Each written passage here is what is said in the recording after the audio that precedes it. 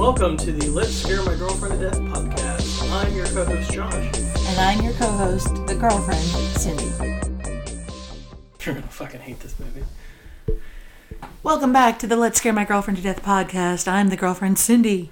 I'm the not girlfriend, Josh, who is attempting to murder said girlfriend. And the longer we're in isolation because of a pandemic, and the more isolation and pandemic movies he makes me watch, the closer we get to it. Well, bright side to this movie today. It is the end of isolation month, isn't it? It is the end of isolation month. There is absolutely nothing in this movie about viruses or illnesses. Mm-hmm.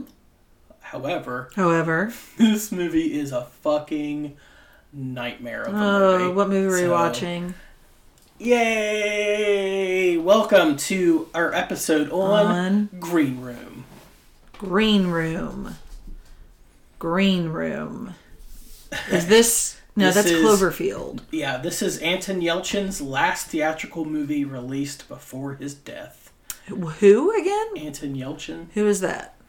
A now dead director? No. He was an actor. Did you see the new Star Trek movies? No. You didn't see the ones with like... No. You'll know him when you see him. Okay. He died, tragically. His death was really fucking stupid. Oh, like he was young? Yeah, he was crazy young. He was like in his 20s.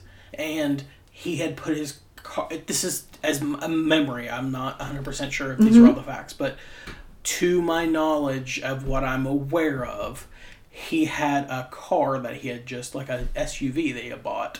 And he had parked it and got out to check his mail. And it was when... I think it was... Chrysler, or I forget who the company was, maybe Ford. Oh, and it popped out? It popped and just pinned him against the gate and killed him. Oh my god. Yeah. Not from drugs. From just a random fucking his own. Oh my god. Like a maximum overdrive situation. Yeah. Final Destination style. That's some nightmare shit right there. When did this movie when did this movie come out? May 13th. 2016. Oh! The same year as 10 Cloverfield Lane. Josh. And where you... The newer the movie, the worse I get. You really like 10 Cloverfield Lane. I did. Really like this movie. So it's... You really like this movie, or you think I will? I like 10 Cloverfield Lane a lot, but you liked it way more than me. Okay. Same year...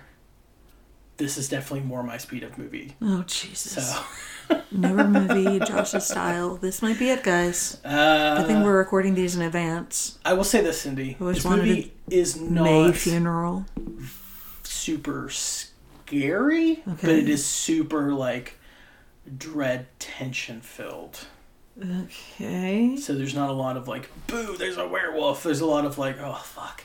Like. Okay, who's in this movie? Well, before we do that, let's talk about the writer and director, Jeremy Saulnier. All right.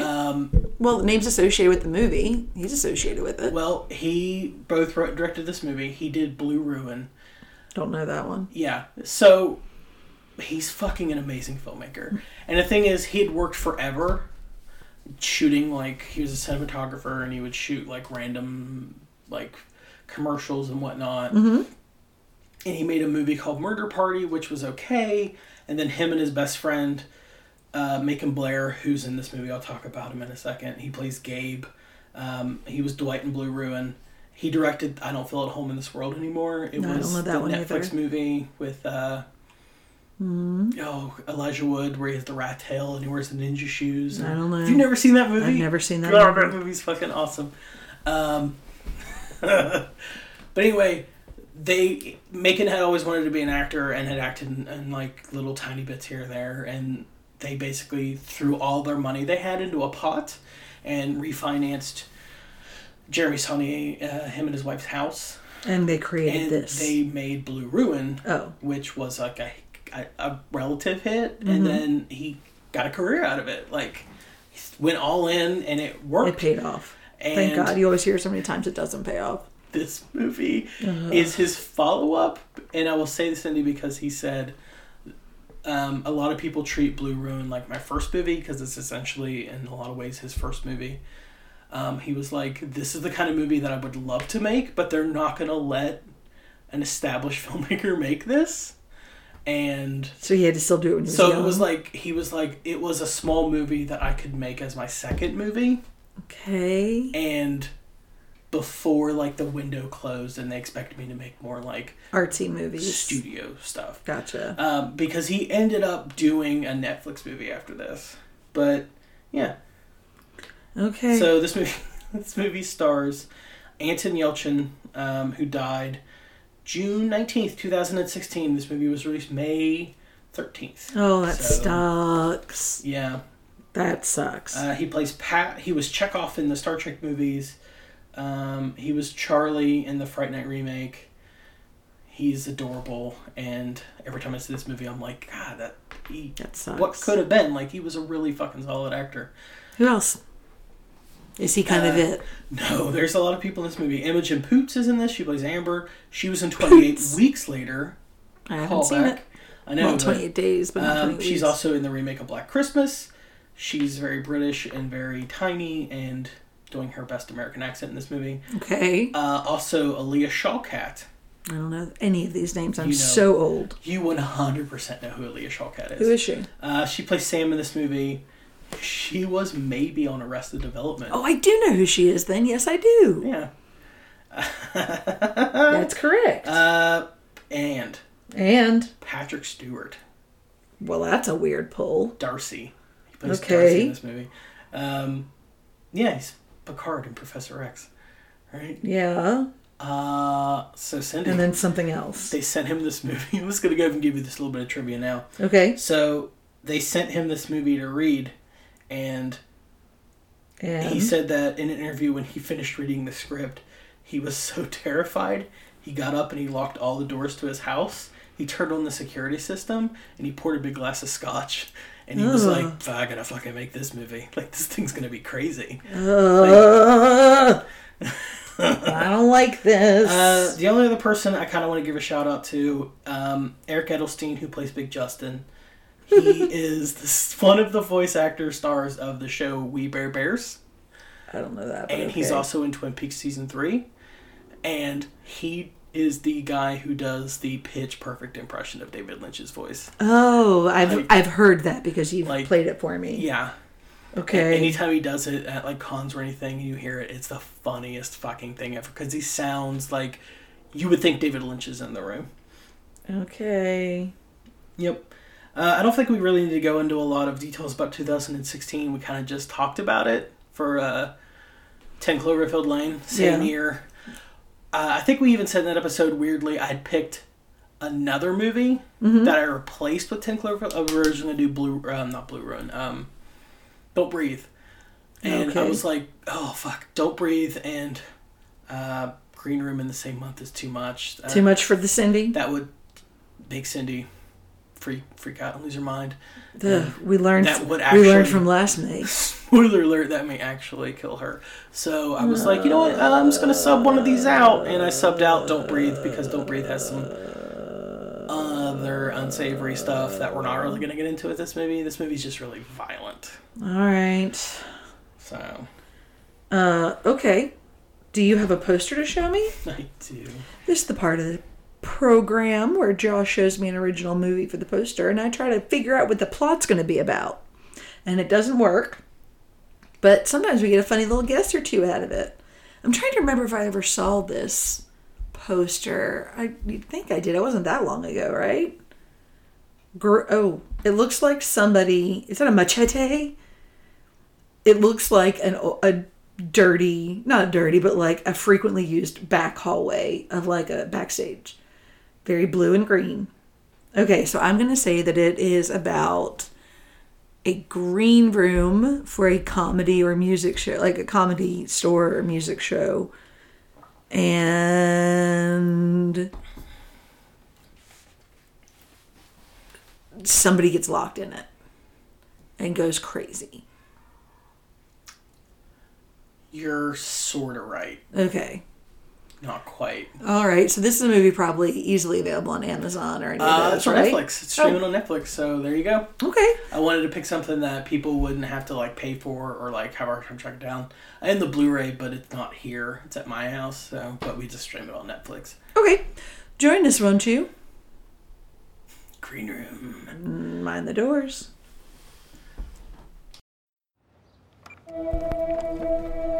Okay, I'm with the Ain't Rights from Washington, D.C. You guys are hard to find. Why no social media presence? The music is shared live.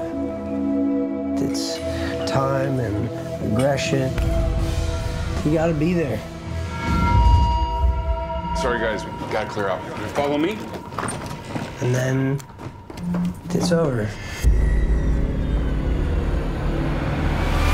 Holy shit. I told you to follow. Hey, stop! Go!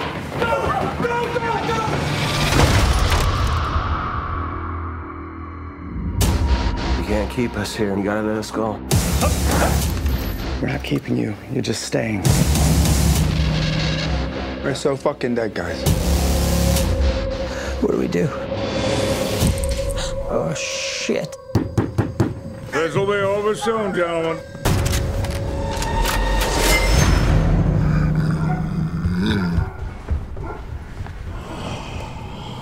What are they doing? They're coming. We gotta go. And we die. The longer we wait, the surer that is.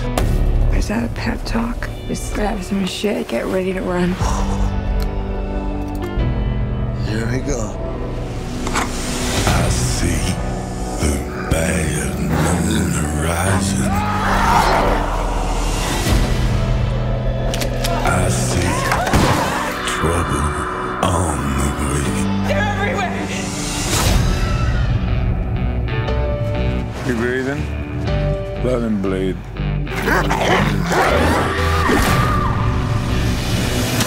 Careful now.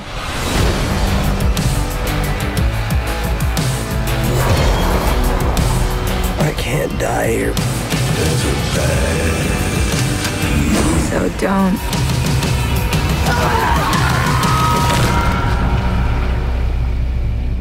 It's fucking hard, man.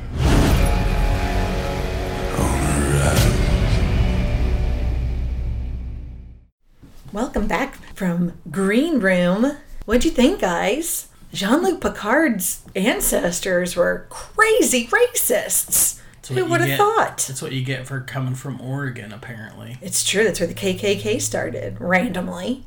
Who would have thought? Bunch of crazy people who like to be alone and drove literally to the end of the Oregon Trail. There's some tough motherfuckers. I mean, you're talking about, wasn't Oregon the state that had to have the Republican state legislators had armed civilians escort them out of the state house so they could avoid a vote on something? I believe that Was is that correct. Oregon? Man, Oregon. All right, but let's I live not in shit West on Virginia, Oregon. but you're like the West Virginia of the West Coast. And I say that openly. You got a lot of trees, Okay. but you got a lot of like racist. You think this people. movie takes place in Oregon? Yeah, 100%. They name drop it, I believe. I know it was shot in Astoria. The apartment at the beginning was shot in Astoria, and then I want to say it was also shot. No, it was Portland and Astoria. It was shot in those two places. Well, maybe that's why they. That's a good choice for that. So this movie, I'm going to recap the plot.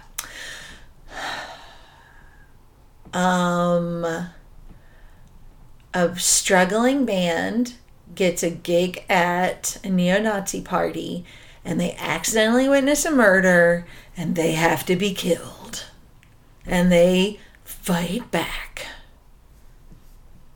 That's my recap. Yeah, that's pretty good. How did I do as compared to the IMDb? IMDb just threw it out as a punk rock band is forced to fight for survival after witnessing a murder at a neo-Nazi skinhead bar. Boom! And that's Nailed it.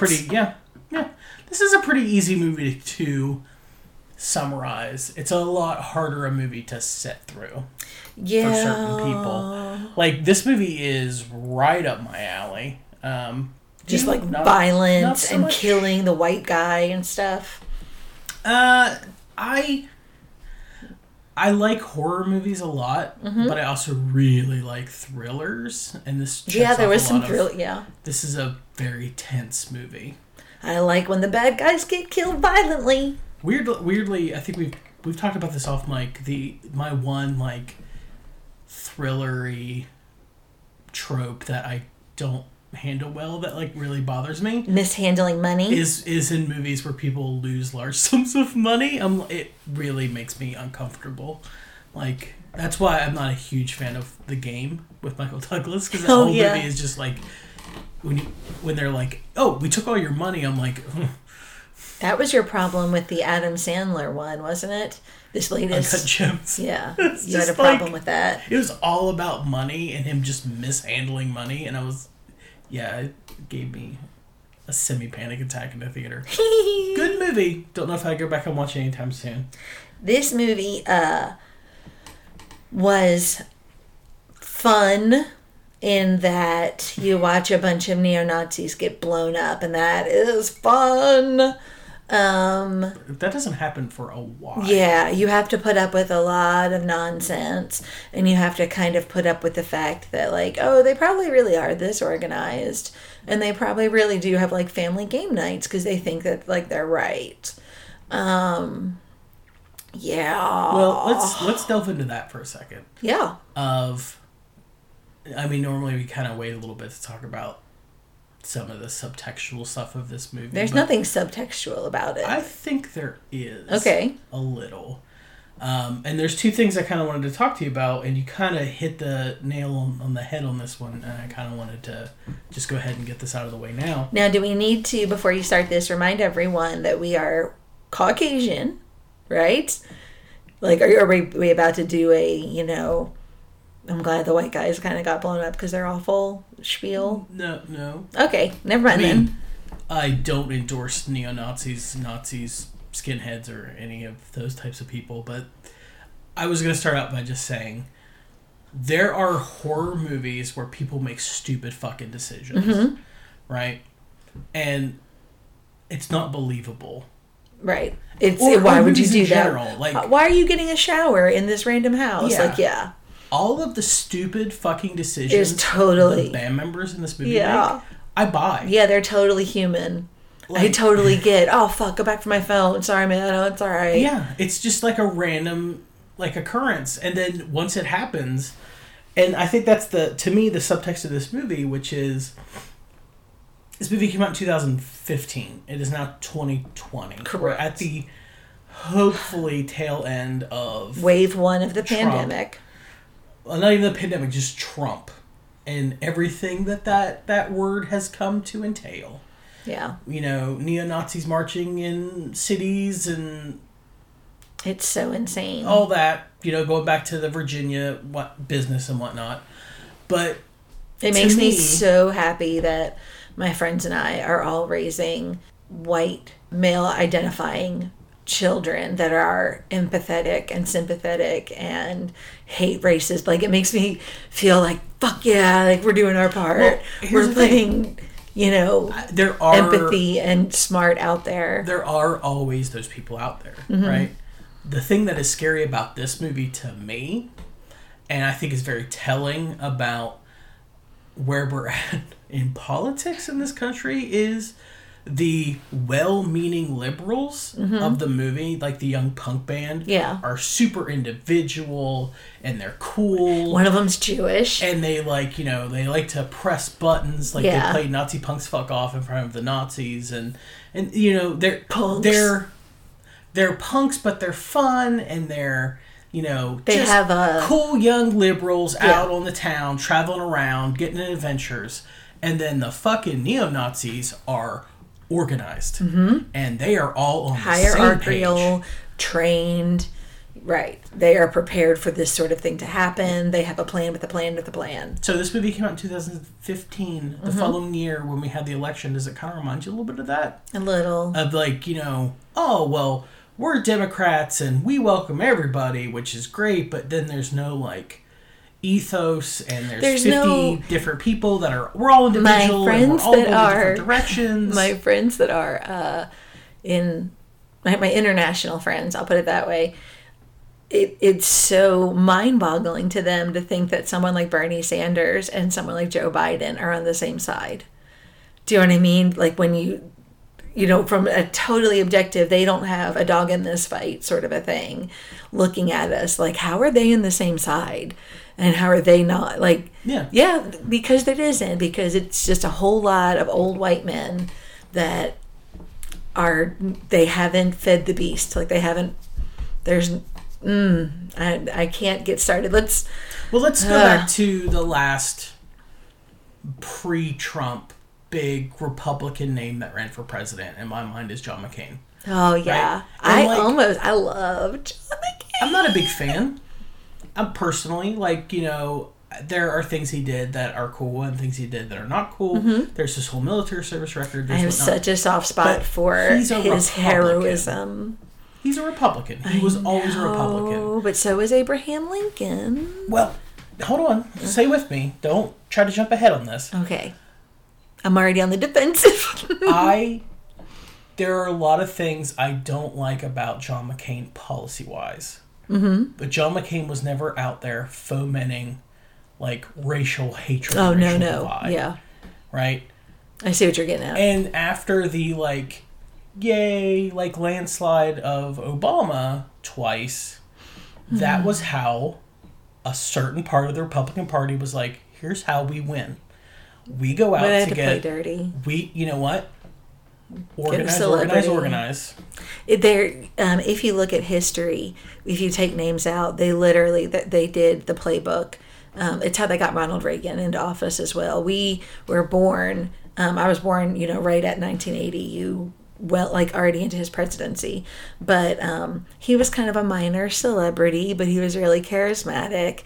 He was. I don't mean to speak ill of the dead, and I will fuck Ronald Reagan. But he was kind of dumb, and he was kind of a pushover. Ever. And his wife, who I have read in multiple biographies of Hollywood, was known to give a pretty good blowjob. But she was raised to be, she knew how to be polite. Like, they knew how to do this image. And so he was bought. And they've got him to be a president. And he was just a figurehead. And the big corporations, Ronald Reagan used to work for Ford. He was their, face. So guess who ran America for those 8 years? Do you know what I mean? Well, it's the same thing with Trump. Lost in Obama. Exactly. So they just took a page from the playbook. Let's take somebody we already own. Let's take somebody who's kind of dumb. Put somebody up there who has character. And we'll let the corporations do what they've always done since 1776. He's the Diet Coke version of Reagan. Truly is. Except COVID-19 is his AIDS epidemic. And the thing that scares me about this movie, and, people say, this is more of a thriller than a horror movie. And I think the thing that's scary about this movie is how real it is. Not only is it very real, but how often, how many elections, how many, times do we have to see, the leftists, the liberals all being we're holding signs and we're da-da-da, and, we're all individuals, but then you look on the other side of the street and they're organized and trained and, uniformed, and it's oh my gosh. And they're always on the same page. The NRA is such a small numbers-wise percentage of this country, yet they have so much power because they fucking are mobilized. Yeah, they're prepared. And that's kind of what this movie was about. Was okay, you've just had one person witness a murder. It's now become a much bigger issue. Okay, we're going to go to code, blah, blah, blah. Grab these guys. We're going to do this. Make sure you pull this over here. And was totally calm while they did it. They had a plan for it. They were ready to go. It's that whole doomsday philosophy that you're always waiting for the other shoe to drop. And I think what America needs is in my heart, there's about 40% of America who are truly centrists and are truly just own a gun, but there's no need for an AK-47. There's no need for this kind of bump stock things. We're just kind of doing our thing. Keep what happens between a doctor and a patient, keep what happened, And I think that those people need to be a little more vocal and kind of come together a little bit more. And There's got to be a third party in there somewhere. Well, not just that. I mean, you look at these kids in this movie, like, you know, your red lace kids, and your kids aiming for the red laces. And I don't know if anyone knows what red laces mean. Well, I can explain that. I grew up in New Jersey in the 90s, and the Atlantic City Skinheads was a very big deal. I grew up in right on the border between Camden and Burlington County, so it's kind of south central New Jersey, you know. So there was a lot of, you know, you get to middle and high school parties, you know, and people's friends come from other counties and things like that. You just kind of knew. So some of the little codes that the Atlantic City Skinheads did, you'd have combat boots with white laces, and red laces was kind of meant you were a little more serious about it, I think. At least that's kind of in my memory. I only know because it was one of those things you're kind of warned against and talked about. And in this movie, the red laces are the people who have been trained. They're kind of part of the inner circle, so to speak. Well, traditionally in these movements, red laces means that you have shed blood for the movement. Yeah, there you go. Usually by physically assaulting a non-white person. It's, yeah. I mean, gangs have their own symbols, right? You know, like Bloods and Crips have their 5-pointed stars and 6-pointed stars and red and blue. ACS is the same way. Hatred, you know, it's all there. It's, you know, from a socioeconomic, professional standpoint, it's a group. It's a lost group, a lost generation, a lost group of kids that don't have any structure in their life. And that brings us to a point I honestly didn't think we'd be talking about, but I want to talk about, which is, at what point do you stop feeling bad for someone and start acknowledging the fact that they're a monster now? Like, clearly, Patrick Stewart's character is a monster. Right. He is organized this, like, Jean-Luc Picard's 5 times great-grandfather. Fucking, like, a hate group militia. Out of these disaffected youth who, judging by the area, don't have a lot. So at what point do we stop feeling rural? Do we stop feeling bad for these kids and start going, oh, you've crossed the line from, like, you're a child with no prospects and no family and no friends to, well, you're just a fucking evil soldier now. Like, where is that line drawn? Wow, that's a great question. Is it when blood spilled? Is it when as soon as they become violent? Or is it when they first want to become violent? Or I don't know. I know that I am, I've been in my profession for a very long time, and I have never in all my years seen someone who is in an organized gang. I've never seen it end well. It never ends well. There is no out. You know, like, what's the point? You want to be, you know, an old homie? You want to be the old guy sitting there? Because they're usually the creeps. And they usually don't live very long. And some of them have some, you know, handicaps because they've been hurt. And nobody wants to take care of them when they're that old. Oh, but your family. But are you really? How are they going to, you know, or you go to prison. Or you get out somehow. Or you die. Or, right? Like, it never ends well. It's the same way with White Supremacist. It never ends well. It doesn't. Period. Yeah. And I think dumbasses. The thing I like the most about this movie and why I really like it, and the more I watch it, the more I really think about it, is the beginning of the movie are these carefree, like, punk kids in a band living their young adult lives. Then they somehow get thrown in with They're part of the scene, like the underground scene. They get thrown in with these neo-Nazis. And shit gets real. And then they have to essentially adopt the same, not the same ethos, but the same methods of the neo-Nazis, and then turn them against them. Right. And then by the end of the movie, like, we go from the kids being scared, like Anton Yelchin gets his arm fucking cut up graphically in this movie. By the end of the movie, whenever they choose to, when they escape the green room and the bar, they choose to go to the farmhouse and deal with the head neo-Nazis. Right. And when they go there, the roles are reversed. It's the guy who runs the dogs, and it's Darcy, Patrick Stewart's character, who's afraid. Like, he turns around and like just walks away from him because like when they confront him in the daylight, and I think that's the most important thing about it. It's bright daylight because the whole movie takes place in a dark warehouse and then at night. Yeah, and now it's dawn. And I think Anton Yelchin's exact line to him is, "You were so scary at night." Like, yeah, and you're not.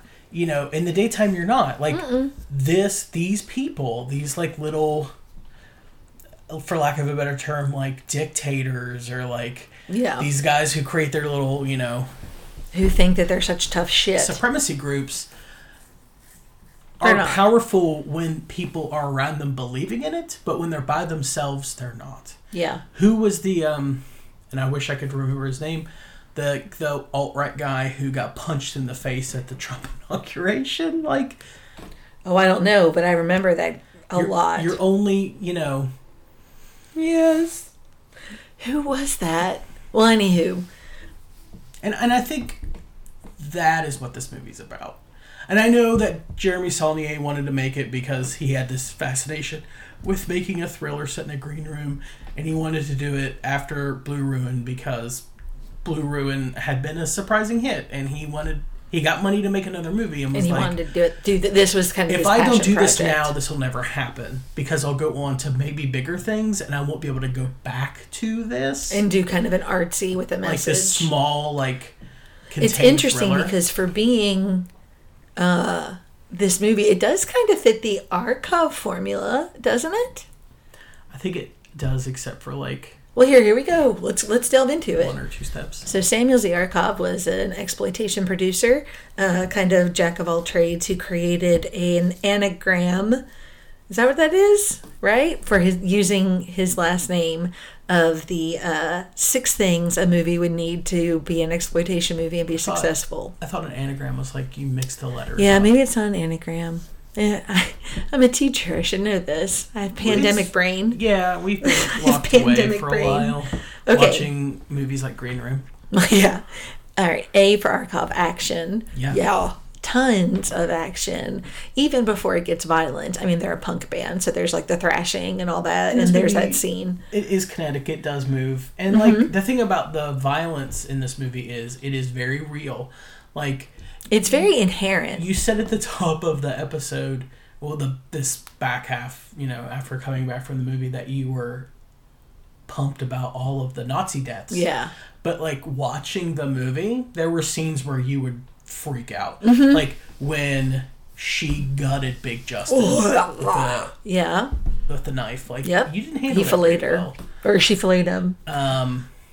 Like, she runs the knife up his stomach and he just spills out. That was foul. So the violence in this is real, and there's consequences and stakes. Yeah, I think that's it. It's not just violence for violence sake. They act in a way that you want to. Like, you want to hit them. You want to have them die violently, kind of a thing. Yeah, like watching the violence happen, it's not something where like, this is pretty cool. Like watching Freddy Krueger like carve someone up, or Jason cut someone in half with a machete. Like watching one of these kids get mauled by a dog, spoiler alert if you haven't seen the movie, isn't fucking fun. No. The violence in this movie is done in such a visceral way. I feel it. Well, because you're like, fuck them, they deserve to die. Oh God, they're dying. That's not. Oh, okay. Even the kids. It kind of gives you like, is this what you wanted? R, revolutionary. Yes, this was. It's hard to. It takes such a turn, you know what I mean? Like, it starts off so lighthearted, and then it becomes like, oh, okay, so it's like a Nazi thing. Okay, oh, it's a murder thing. I mean, and then once you're there, you're in it. This movie moves like a freight train. It's fast. Yeah, that's a good word for it. Fast and hard. K, killing. Yeah, lots of it. Lots of killings. That's easy. O, oratories. I don't really remember what he said, but when Patrick Stewart's character Darcy, aka Jean-Luc Picard's 5 times great-grandfather, he kind of gets up and he gives this little speech, and he's so calm, and he's like, hey everybody, I'm sorry we've blown a generator, we're gonna have to end the party early. I know, I'm glad everyone had fun, please make sure to clean up after yourselves. The seminar on ancestry is still on for 7 p.m. tomorrow. But you know what I mean? Like, he's just so calm. Racial advocacy seminar. That was it, racial advocacy seminar. Like, and remember, family potluck on Sunday. We'll try this again next weekend. He also says, he's like, remember, this is a movement, not a party. Yeah, like, and so little things like that, movement, not a party, I'll remember. But I just remember him kind of getting up and just being so like, ha ha, sorry. So oratory, does it kind of fit the bill for that then? I think it does, because the dialogue is very real. There's no like crazy like villain speeches, because there shouldn't be in a movie like this. Mm-hmm. But I think the thing that's powerful about especially Patrick Stewart's character is we don't see him a lot. Like, we get a lot of glimpses of him, especially when he's dealing with the band. Mm-hmm. It's all his voice coming through the door. Right. Because if you just see, he's a little tiny old white guy. Mm-hmm. He's not a... You know, but he's on the other side of that door. He has a lot of power. He's got a little army with him. When he's faceless. Exactly. And it's all based on the words he's saying and the way he's saying them. And that's... Star Trek and X-Men fans come for me, but I think this is Patrick Stewart's best film performance. Really? That's saying a lot. He's been in quite a few films. I think where it falls flat, so the two F's in the name Arkov stand for fantasy and fornication, right? Mm-hmm. And I don't think either of those are in this movie. Would you agree? I feel this movie succeeds because it doesn't have those last two F's. Yeah. Like, I think sometimes... It might have been more successful. Which is what Arkov wanted, but I think the point wouldn't have been there. The winning formula for this movie is not weirdly throwing, like, a sex scene in. Mm-hmm. And they could have. They could have been, like, after they ran outside and got shot up, and then they ended back in the room, and it was Anton Yelchin and... Imogen Poots. They could have fucked it out and like, this might be it. Let's just act on our instincts. That would have like sucked the life out of the movie. And I'm glad they didn't do it. And the fact that this is such an anti-fantasy film. Yeah. Like, this is a movie that you fantasize about never being in. Right. Like, you're like, oh man, I would love to go the rest of my life and never be in this situation. Yeah. That would be pretty cool. So that brings us to the next thing. Would you watch this again? Yeah, I've seen this movie like a bunch of times. Would I watch it with the kids? I've already watched it with your I was going to say, the 14-year-old has already seen it. Yeah, because racism is such an odd concept to him. Do you know what I mean? Let me just say, as his mother, he's been raised well. All right, do we have any noteworthy or mentionable things? Humble brag. Yeah. So this movie, I always like to talk about who gave stellar performances, and I think everyone kind of gave. Yeah, everyone did a really good job. The one person, because you could sit and talk about Anton Yelchin or anyone else in the band, or we could talk about Patrick Stewart's insanely great performance, but rather American accent too. I might add. Can we give a shout out to Macon Blair for being amazing in this movie. Yeah. And the thing about Macon Blair is, like, he kind of got his shot at fame the same time that the film's director, Jeremy Saulnier, did, because their previous movie, Blue Ruin, he's the star of that movie. And when it became the hit, they kind of did it together. And Macon Blair's such a nice, unassuming, kind of quiet guy that the director who is his best friend, was like, I love you, man, but you cannot play a Nazi. Yeah. Like, it doesn't play that way. I don't buy it. So, and he ends up playing, I think his name's Gabe, the guy who runs the bar, who kind of manages things until Patrick Stewart shows up. And the reason he got that part was he did an in-depth study of neo-Nazis and got temporary neo-Nazi tattoos. And went into, like, audition and fucking got it. Like, is the guy from Drunk History? Wow. No, different guy. No, they look alike. They look similar, but different. People. Okay. Whew. Learning for a minute. And he's really Well, but he's an actor. He's doing his job. And I would argue that he is the audience surrogate at times for this movie. Like, because you can see him kind of waver almost. At the beginning of the movie, he's so sure of, like, where he is, white nationalism. And then by the end of the movie... he's questioning everything. He's not only is he questioning everything, when Imogen Poots and Anton Yelchin kill those two neo-Nazis, and he's, like, cleaning. You just have him cleaning the blood and everything up. And they climb out of the cellar or the drug den or whatever the fuck it is. He sees them, and then he's like, I'm sorry, I didn't know. I want to go to jail. Oh, yeah, that's true. And they even, like, trust him to go when they head to... because he ends up going to the hippies. The woods to get help and then turn himself into the police. And he did. Yeah. Like, the idea of, I guess, anyone... could... once you go down that path, you can always turn back, but you have to atone for it. Right. Just because you're sorry doesn't mean it didn't happen. Yeah, we're not the Jedi Order. Right. You know, that's the thing that always kills me with the Star Wars movies is someone will blow up a whole galaxy and then they go, guys, my bad, I'm sorry, I was having a bad day. And everyone's like, hug them and they go, welcome back. You're such a... Like, no, there are consequences to your actions. Right. Right? Like, you were a party of some horrible shit, and you're going to have to go to jail for it. Yeah. Some horrible shit might happen to you. But at what point, like we said earlier, are you just lost in being that monster? Like... Yeah. You have to come out of it at some point. You know what would be a really good double feature with this movie? What? American History X. Oh, this would... yes. Not a fun double feature. No, but it would be an interesting look at how... hatred, especially among Caucasian males, manifests. What's always funny and interesting to me is that in my experience dealing with very racist white people, they're usually only a few generations here. Does that make sense? Like, they have very Irish names or very, you know, and it's like, huh. Well, maybe it's just because where I grew up, everyone was kind of only a few generations here sort of a thing. And a lot of... Okay. All right. But it's just like, oh, you don't know your history.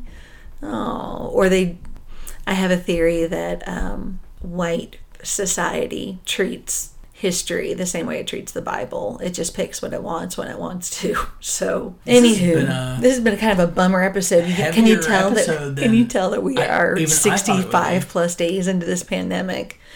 Okay, what are we doing next week? Oh. Yeah. Wait a minute. We got to do something. What? Because this is the last... Oh, it's the end of the month? Movie of the month. Okay, so this month we have watched... Let's see, let me get my pen so I can write it down. I got a list for you right here. All right, go. We did 10 Cloverfield Lane, Cujo, The Lighthouse, and Green Room. Cujo... If you had to put those in order... Okay, here we go. In what order did you enjoy or not enjoy these movies? Okay. The movie I enjoyed the most this month has been 10 Cloverfield Lane. Right out of the gate, number one. Okay. Number one. I really like that movie. I like the performances. I liked how layered it was. It was really cool. Number two would be this one, Green Room. Oh, that's surprising, actually. Well, it had a good message. I can dance to it. Number three is Cujo. Just because it ends so abruptly. Like, she hands over the kid and she's like, peace. Like, end scene. And then number four is Lighthouse. Okay. Can I guess what yours is? Is yours 1, Lighthouse, 2, Cloverfield Lane, 3, Green Room, 4, Cujo? You are close, but not quite there. What do we got? I would like to start mine at 4 and work to 1. Okay. 4 was Cujo for me. Not a bad movie, but definitely if I were going to rewatch any of these anytime soon, the one I would want to rewatch the least is this one. Like, it was Cujo. Like, it's okay. Okay. It checked off our need to do something for Mother's Day, which was nice. Which is why you did it. 3 would be 10 Cloverfield Lane. Oh, okay. I like it a lot. I think it's a well-made movie. It just doesn't quite measure up to the other two for me. All right, and then your number 2 is Green Room. I would go, and this is really close. Like, I argued in my head a while. Whatever. I You went love back and this forth movie too much. because I do really love Green Room a lot, and I really like The Lighthouse. But I think for me, For you. I would go Green Room then Lighthouse. Ooh. Green Room at 2, Lighthouse at 1. Yeah, And that's I think right. tomorrow I could reverse 2 and 1, But we're recording today. but because I really like Green Room. Okay, what are we doing next week? Something magical about Lighthouse, though. So next week is, we'll start June. June. The month of June. The month of fathers. So we're going to do Fathers? Father's Day. Yeah, we're going to do movies about dads. Okay, so what are we starting? Part 2. So we are going to delve into Father's Day month with a little gem called Frailty. Frailty. When did it come out? No, it came out in I want to say 2002, I think. 2000. Fine. Yeah, I think 2002, 2003, somewhere in there. Great. I don't like modern movies. They're scarier than older movies. Fine. Okay. Great. It's directed by Bill Paxton. Oh, I The like Bill actor Paxton. So, Rip. one Okay. of 2 films he directed. The other one was like a tennis movie. Well, until next week. I'm Josh. And I'm Cindy. And I'm still his girlfriend. Nazi punks, fuck off.